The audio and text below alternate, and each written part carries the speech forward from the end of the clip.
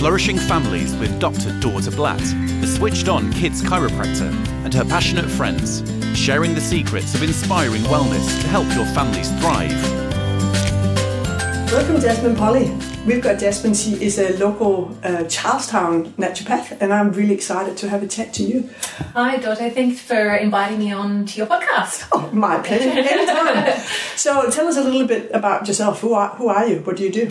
Okay, well, I am a biomedical naturopath, so I started about 15 years ago and currently still studying. I think I've always studied, but moving more into the functional medicine side of things as well. So I specialise quite heavily in gut and digestive health, as well as hormone and thyroid imbalances. Oh, interesting. Yeah. Can I just be, because I'm not the smartest person in the world, what's the difference between a naturopath and a biomedical, whatever you said you were, practitioner, and functional medicine?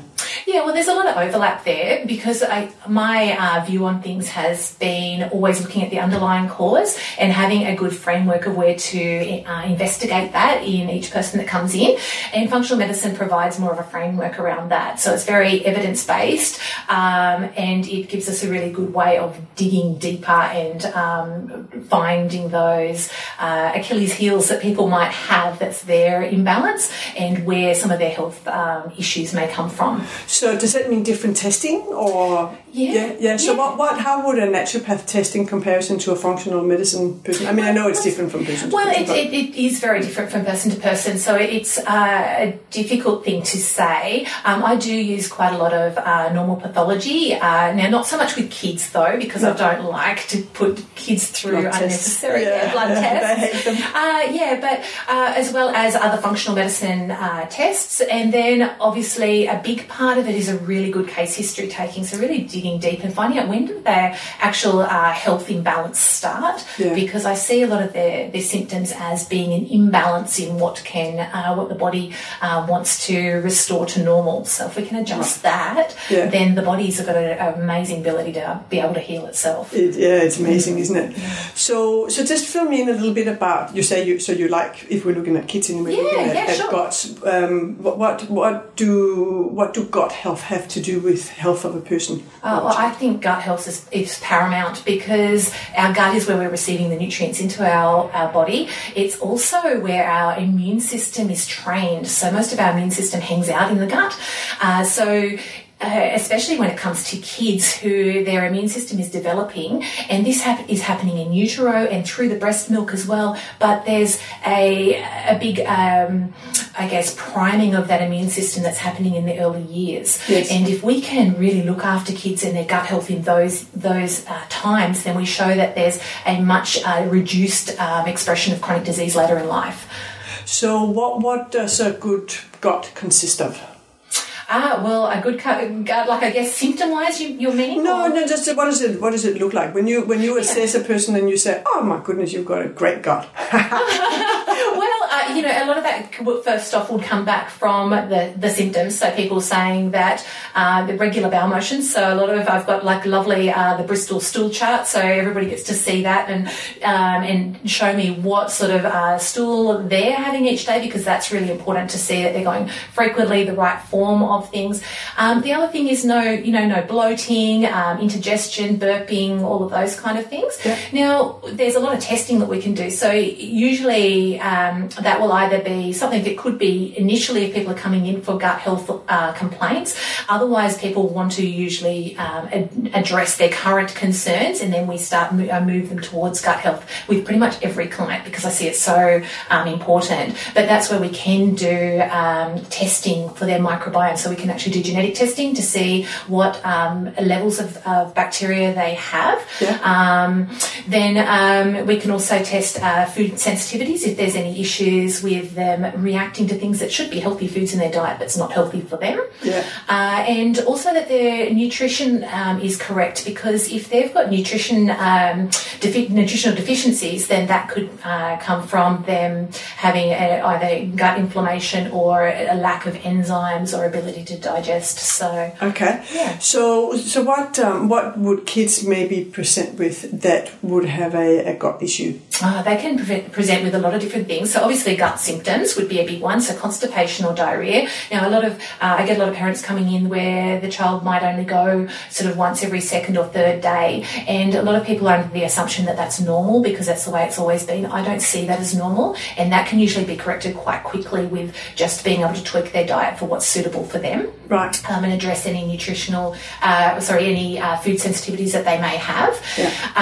Other things that can be chronic sinusitis or ear infections are often to do with gut health as well, and that's where the immune system is reacting to either foods or environmental stimuli that it shouldn't be. So it's overreacting.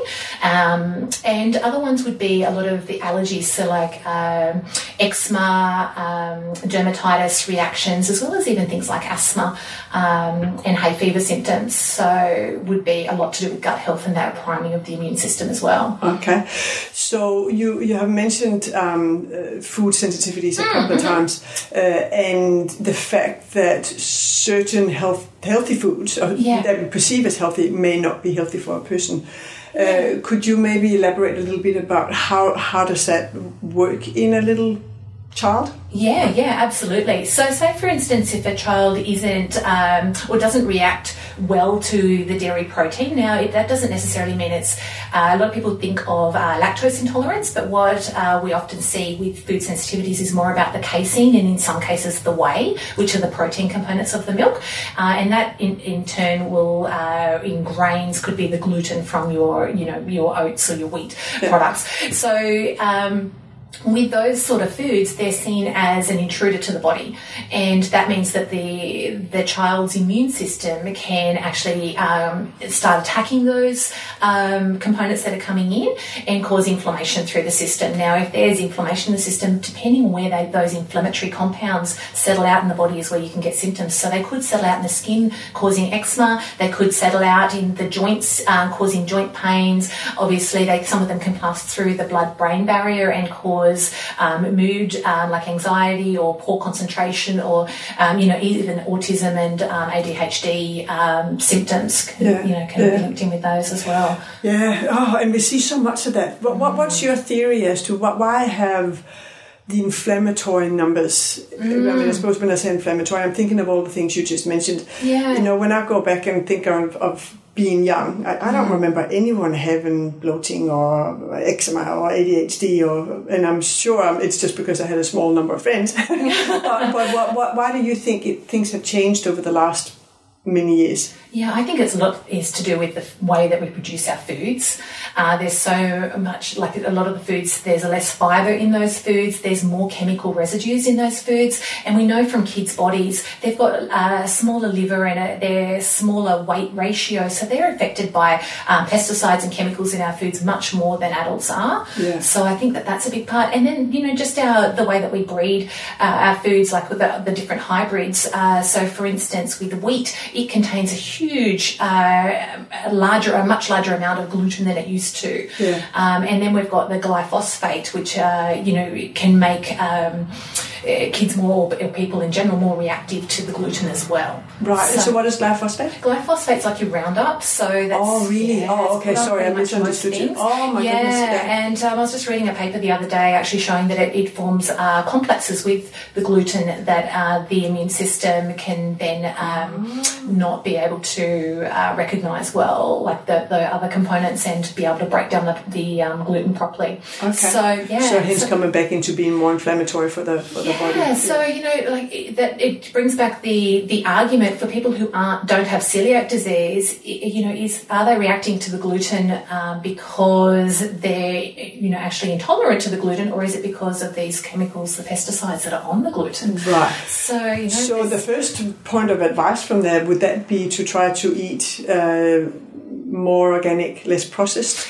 If people can. Now, I know it's sometimes picking the battles, and I think for any parents listening out there, they might be just thinking, well, that's great, but I can't afford that. So, yes, if you think your child is reactive to gluten, then potentially if you're going to give them bread, try them on an organic type bread, if you're not keen on going gluten-free. But really, I guess I look at if, maybe taking the gluten out initially, if that's doable for the parent, seeing if everything settles down, because sometimes there can be more sensitivity than just the one. So if things don't settle down, then sometimes we need to go a little bit further, and then seeing if we can bring that back. And if we're going to bring it back, bringing back the organic form of it first would be a good way of testing that theory, I guess. So. And do you have ways of testing? I guess what I'm hearing is that you're saying try to eliminate different products. Are there ways, knowing that kids have sometimes very selective palates, are there ways of maybe helping a family go through that so they don't have to just eliminate everything? Yeah, absolutely. And I try to keep it as simple as I can. Now, if we do the food intolerance test, then that actually helps to see what the main culprits are. And then I'd focus more on the, moderate to severe intolerances with that. Otherwise, it's about helping people go through eliminating the major ones, which often are your wheat or gluten, dairy and eggs. Okay. So they're pretty much the three that I see come up the most. Obviously, the nuts, seafood, yeasts, there's others that can be there. But, those three tend to form most of the intolerances. And, some kids will be reactive to just one of those. Unfortunately, some kids will be reactive to more. If I see a lot of reactions there, then I'm definitely considering like more of a leaky gut or an intestinal permeability point of view. So they could have had their intestine, some sort of infection perhaps that they've had that's led to some, increased leakiness, and that's going to make them more reactive to other foods as well. So sometimes when we correct that gut health, these food intolerances can go away in some cases. Okay, so I've got lots of questions for you. I have to see if I can remember them all. So with regards to the food intolerance test, is that the proper blood test that you would get normally when you go for an intolerance test? Yeah, no, with kids I usually do just one that's a little finger prick, so I'm pretty good at doing that now. With that, I hardly ever get any tears. Oh, very good. Yes, I know, quite quick. So, and that tests 46 different foods. Now, it's a IgG reaction test, so it's not a true allergy test. So if I do suspect allergies, then that's when I still would refer them to an immunologist to get like the skin prick tests. Yes. Because that's the most accurate way there. I do see some people go through with the blood tests, and I don't always find that that's an accurate way to test allergies. So can you just explain, because I think sometimes people get a little bit confused about that whole allergy intolerance scenario. How come they're not the same?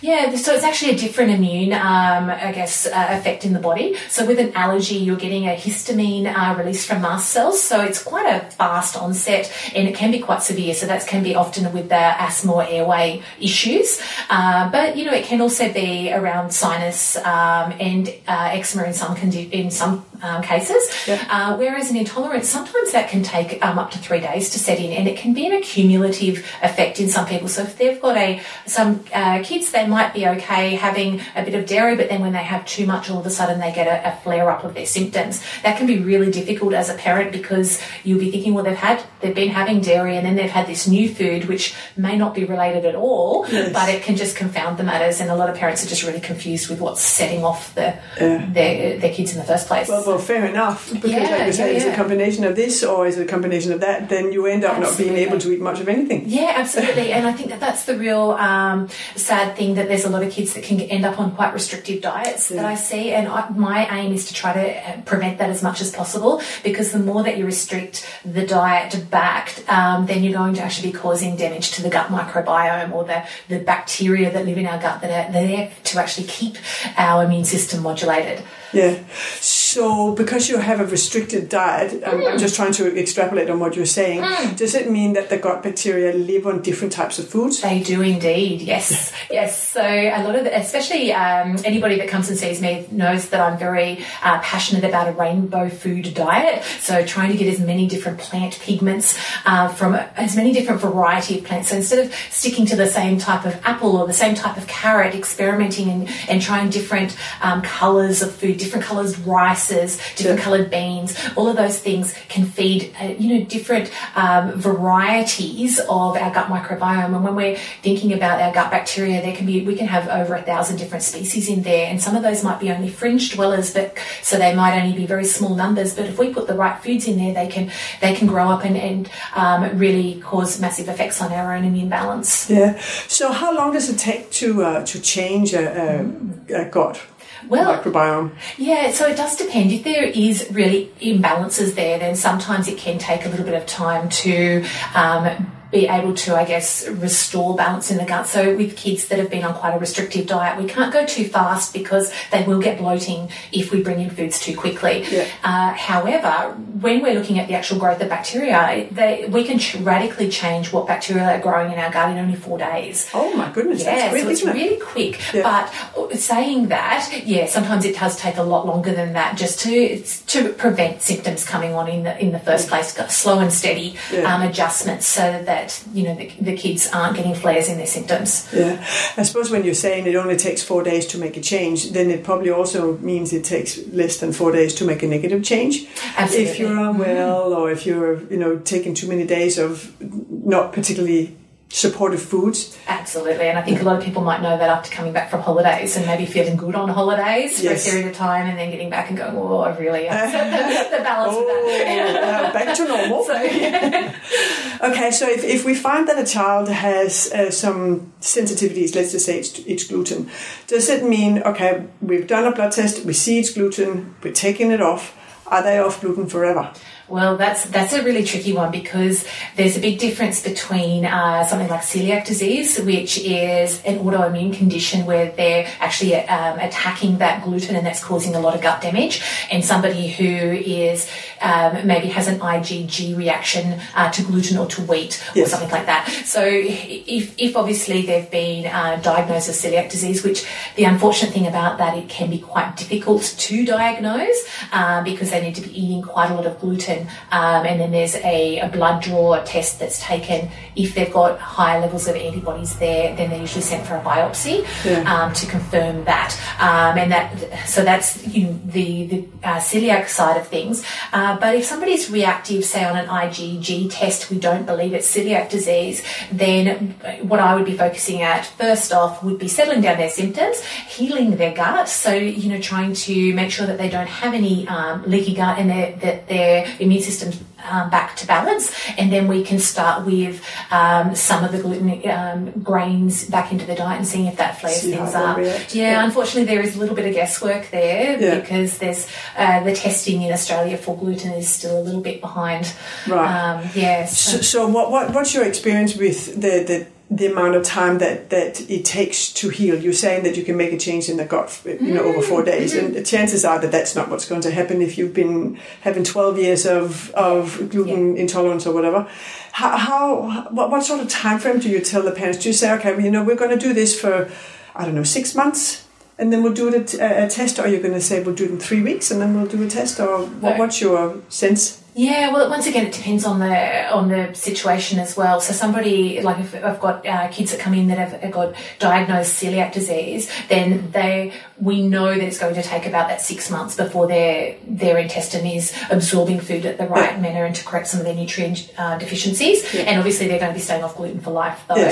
However, for a child who maybe has eczema and is reactive with that, they should start seeing results with taking those foods out within the first week or two. But you would be waiting at least the 3 to 6 months before you wanted to start bringing those foods in, and that's when we'll be doing the gut healing. Now, to know the exact time frame of how long that takes, it depends if we do the testing, and a lot of parents will just go off the symptoms, more so than doing the testing. However, there is leaky gut testing that we can do. So I always offer the testing, but there's no pressure either way. We can do, work in a range of budgets and that sort of thing with people. So. Now, there's a lot of different people talking about, obviously, the state of the gut microbiome, and suggesting kombucha and kefir and kimchi and sauerkraut. And how do you feel about, from not a supplement point of view, but from having those things in your diet, what effect does that have on the gut? Yeah, well, all of those probiotics that you get from those forms, and same also with your supplement forms, they're transient. So that means they don't set up house in the gut, but they come through and they can actually help re-establish balance in our own gut bacteria. So our gut bacteria are generally set at quite a young age, around 3 years old. They say that our gut microbiome is set and that it's not going to change too much. Obviously, we could kill off species in that time, but we're not able to add too many at current thinking anyway. So what we're doing with putting some of these fermented foods in, though, is actually some of these bacteria that are coming in can help potentially I guess, have a settling effect on the immune system, as well as acting a little bit like police, I say. So, getting some of the gut bacteria that may be messing up to, straighten out some of their habits. So, yeah, and that's where we use probiotics as well. So a lot of the probiotics that I use are ones that have been consistently shown to be useful. Say, for instance, some are beneficial for diarrhea, some for constipation, some for allergies, and, knowing the specific strains that would do that job. So it's not just necessarily going to the chemist and say, I'll just have the one. Yeah, absolutely. And there's a lot out there that are like, I've got 50 billion of, 10 different strains, and really they're doing nothing because they're not using strains that have got any efficacy in the body. So saying that, though, I still definitely encourage the fermented foods, and I'm a big fan of encouraging prebiotics. Okay. So that was my next question. So what's a prebiotic compared to a probiotic? Yeah. So a prebiotic's the food for the probiotics. So, like it's them taking their packed lunch when you're taking a probiotic, or if you think about your own gut bacteria, which, the amount of bacteria that we have in our gut outnumber our own cells 10 to 1. So it's wild, isn't it? I know, it still gets me that. So if we're actually nourishing them through feeding them the right types of food, that can make a massive difference. And when we're looking at prebiotic, some of the things like your inulin or FOS, for instance, has been shown to increase levels of your lactobacilli and bifidobacteria and decrease levels of a lot of your harmful bacteria. So that's something that's great in there. It's also a really great one for kids because it's great for their immune balance. Okay, so is that a supplement or is that something you find in foods? Both, actually. Okay. So it comes in a lot of your FODMAP foods. So, I don't know if many people have heard of the low FODMAP diet. So the low FODMAP diet's a diet that restricts different carbohydrates because it can settle down bloating and a lot of gut symptoms. The problem is a lot of people can get stuck on these diets for too long and they can actually not be feeding their gut microbiome. So foods like leeks, shallots, artichoke, most of your sort of greens like broccoli and things like that are actually providing some of these fermentable carbohydrates, so we'll actually be encouraging good bacterial growth. Excellent. Yeah. Okay. So sometimes you need to, look at, an underlying cause of issue if they've got a bacterial overgrowth, but then bringing those foods back and trying to nourish the good bacteria. Yeah. So it doesn't just feed the one cell in your body, it also feeds the 10 cells in your gut. Yeah, absolutely. I think just reminding people of when they're eating, they're not just eating for themselves, but they're also eating for their gut bacteria. For their family. Yeah. So someone told me once that if you, because we're talking kids, but antibiotics, and it supposedly kills out a significant number of your gut bacteria as well as whatever else it's targeted for. How long does it take, or is it possible to bring it back to normal levels? Yeah, it depends on the type of antibiotic and how long they've been on it. So, your general penicillin or amoxicillin, they're generally pretty good at being able to bring the gut back from that. If they've been on, triple broad spectrum antibiotics, then it can definitely be a little bit trickier, and some of those gut microbe species may be killed out with that. So that means that unfortunately they'll never come back without a fecal transfer, a microbial transfer, as far as we know, unless technology might catch up and we might be able to buy some of these gut strains in pills in years to come. Right. But when somebody's just had antibiotics, it does vary once again, but you're probably looking at least a month to 6 months, depending on. Okay, so people actually make kimchi and kombucha is all very good, but I take it that people like that actually need a supplement. Yeah, I do use probiotics in that case, and I use prebiotics to really boost that back. And making sure that they're taking the probiotics during the time that they're taking the antibiotics. A lot of people wait. They think, oh, it's doing no good, when it can actually definitely prevent more damage with them doing that. Just obviously taking them at a different time of the antibiotic. And some, there's different probiotics that are actually transient yeasts that aren't killed by the antibiotics. So we can use them at the same time to prevent, you know, or some of the antibiotic-associated symptoms like diarrhea and things like that. And it's so important, isn't it? Yeah. But that means then that a family with a kid with ear infections or whatever, they have their antibiotics, but they really should take the probiotic then for 6 months. If they can do that, then yes, that would be good. Now, the other thing is even starting off with a high-strength probiotic and then really looking at the prebiotic sides of with that, because the prebiotics, you can actually buy things like your GOS and your FOS, which are different types of probiotics, at higher levels, and you could be supplementing that, which works out more cost-effectively as well. Okay. So what do the average parent that's listening, can they go to the health food store and say, okay, well, we have just had antibiotics prescribed for ear infections.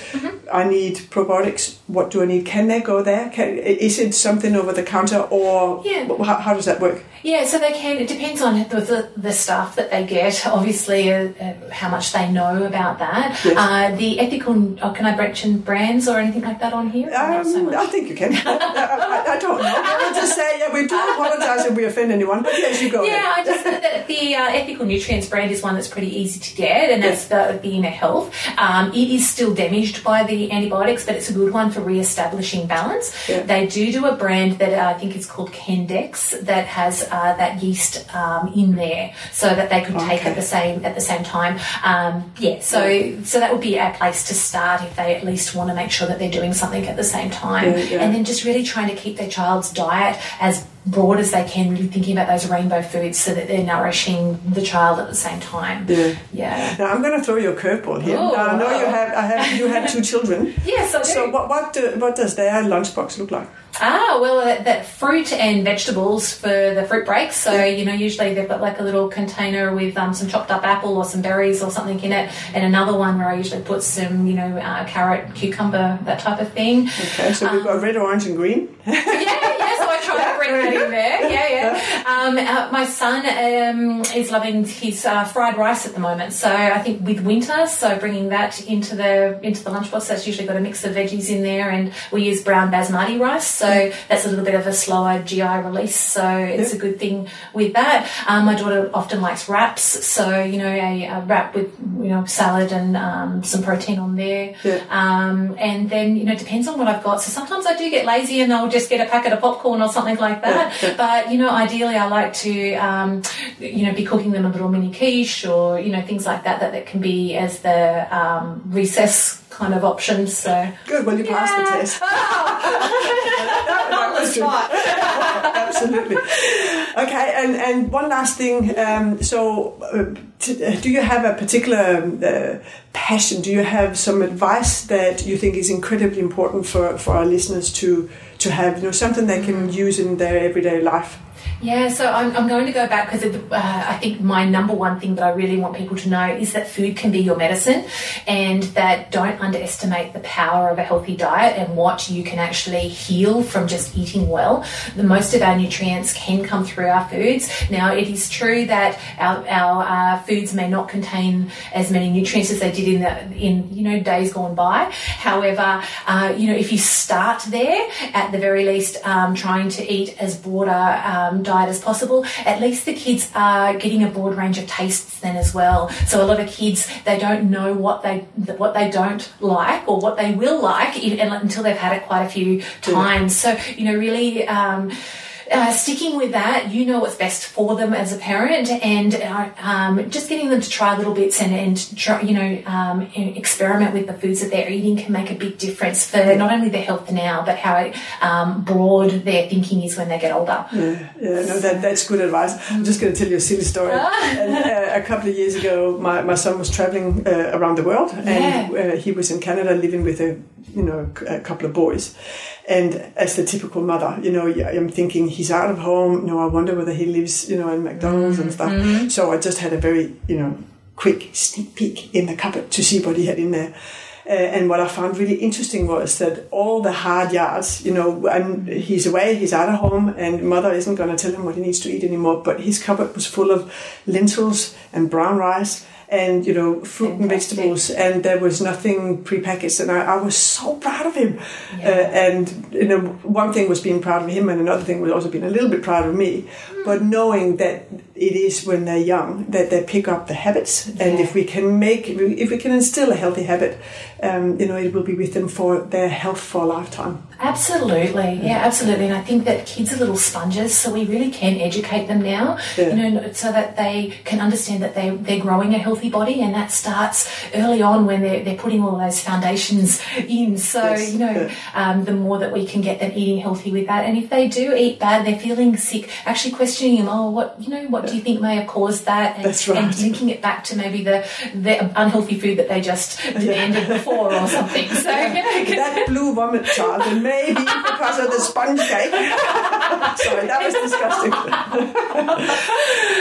Thank you so much for joining us, Jasmine. If you could just fill us in, where are you, who are you, just so people know where to contact you if they feel they can get some benefit from having a chat to you. Sure, thank you so much, Dorte, for having me on. So I'm actually just pretty much around the corner from you in Charlestown.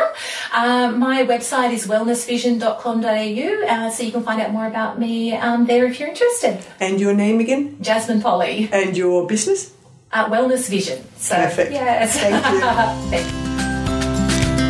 The opinions expressed in this podcast are those of the guest and do not necessarily reflect the opinion of Family Chiropractic or the host. Brought to you by Family Chiropractic Centre, Charlestown, serving the families in Newcastle, Lake Macquarie and Charlestown.